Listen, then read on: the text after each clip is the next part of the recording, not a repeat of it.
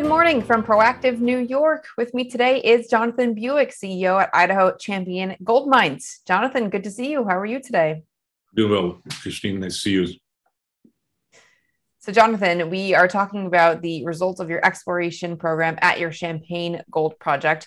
First off, just remind us, tell us what was kind of in your mind the goal of the program. Sure.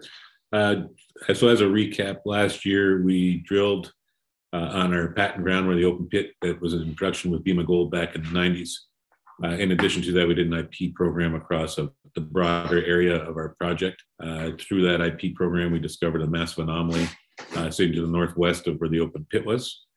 So the goal or the priority of this program was to get a better understanding of what that IP anomaly was showing. We believe we were part of a porphyry system sitting within a collapsed caldera. And so we drilled on the northwest of the open pit, the historical pit on the western boundary of our property.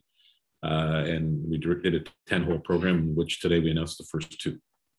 So those two holes, what did they tell you? What were some of the results that you saw here? Sure. So based on what we were seeing from the program last year, we believed that we were going to see a sort of a zinc, lead, silver halo. And then the heart of that system would be a copper gold structure. So these holes were testing the western margin of the IP anomaly, and it in fact came back showing what our original thesis was. So we saw anomalous lead, zinc, and silver throughout the hole. Also had some very high grade veinlets in the hole two. 40-ounce silver, 9.8 copper, 17.5 lead, 13.5 zinc. Very nice numbers. Need to see more of those. We still have 8 holes to report, but certainly with zinc and lead and silver throughout the whole entirety of hole 2, as well as the top of hole 1, give us reason to be very, very ambitious about what the next set of holes mean for us and how we plan the next program. So 8 more holes. This is always the question here, but when would you expect them to come back?